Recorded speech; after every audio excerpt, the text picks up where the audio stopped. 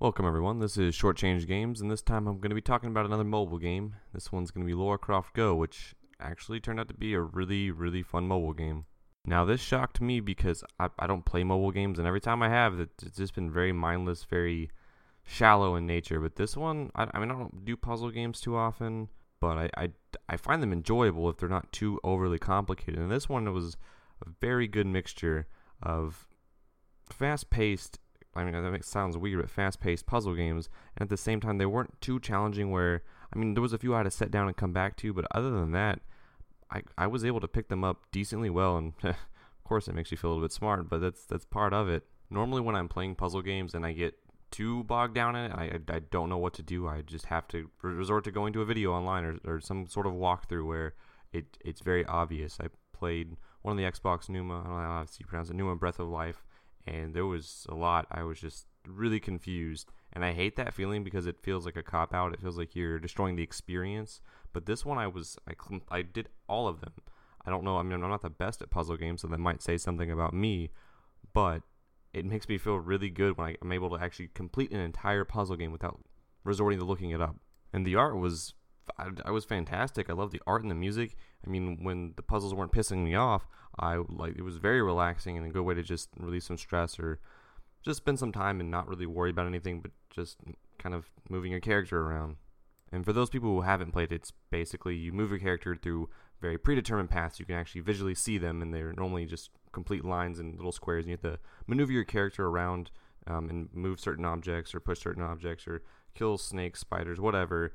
Get things out of your way and traverse these little set pieces and get to a certain spot or push something to a certain spot. And it's good puzzle mechanics, but it was decently unique. I mean, I don't play a lot of puzzle games, but for me that was a first, and I was really thrown off at the start. I don't like seeing my paths mapped out, but once once the puzzles became more intense, more depth to them, and I actually had to think about them, I'm like, okay, this is more like a game of chess. Where am I moving my player next to avoid death here or avoid death there? And that word is something that kind of did annoy me during this game, and that's the word death, because it happens to your character. Unlike a lot of puzzle games I've played, death isn't normally the way you have to restart. You either have to just loop back around and go figure it out a different way, or you're just completely stuck. This game, that's something I did not like, because when you make the wrong decision, it normally results in death, and death causes a reloading sequence, and you have to sit there not too long, but it's long enough to where if you're doing it pretty fast, because you can go through these puzzles pretty quickly once you figure out what to do or think you know what to do, you die a lot constantly, and unless you're very good at these games, in which case you're fine. But for me, anytime I would die, that was just really annoying, having to reset every time, because it's normally the end result and the outcome of failing this. But on the flip side of this is they did really well in subtly introducing the mechanics to the player. You were obviously given easier puzzle pieces, and then when you were conquer that one, you go on to the next one and be a little bit more difficult. So they introduced that really well, and learning them, they pace you through it really well. So that was okay. There was just some sections I would die way too much, and those were the ones the few that I had to just give up and say, no, I can't do this anymore. In this video, I'm not going to focus on all that, though. That's all interesting. I'm sure people have played it. You can look up reviews, and they all say that. That's not what I'm doing here. I'm not reviewing it. What I'm going to be talking about is something unique or special, or something that was awful and still unique and special. I mean, something can be awful and unique, and that would be the theme here, and specifically the theme they went with, it's called Lara Croft Go. It's a Tomb Raider-based game.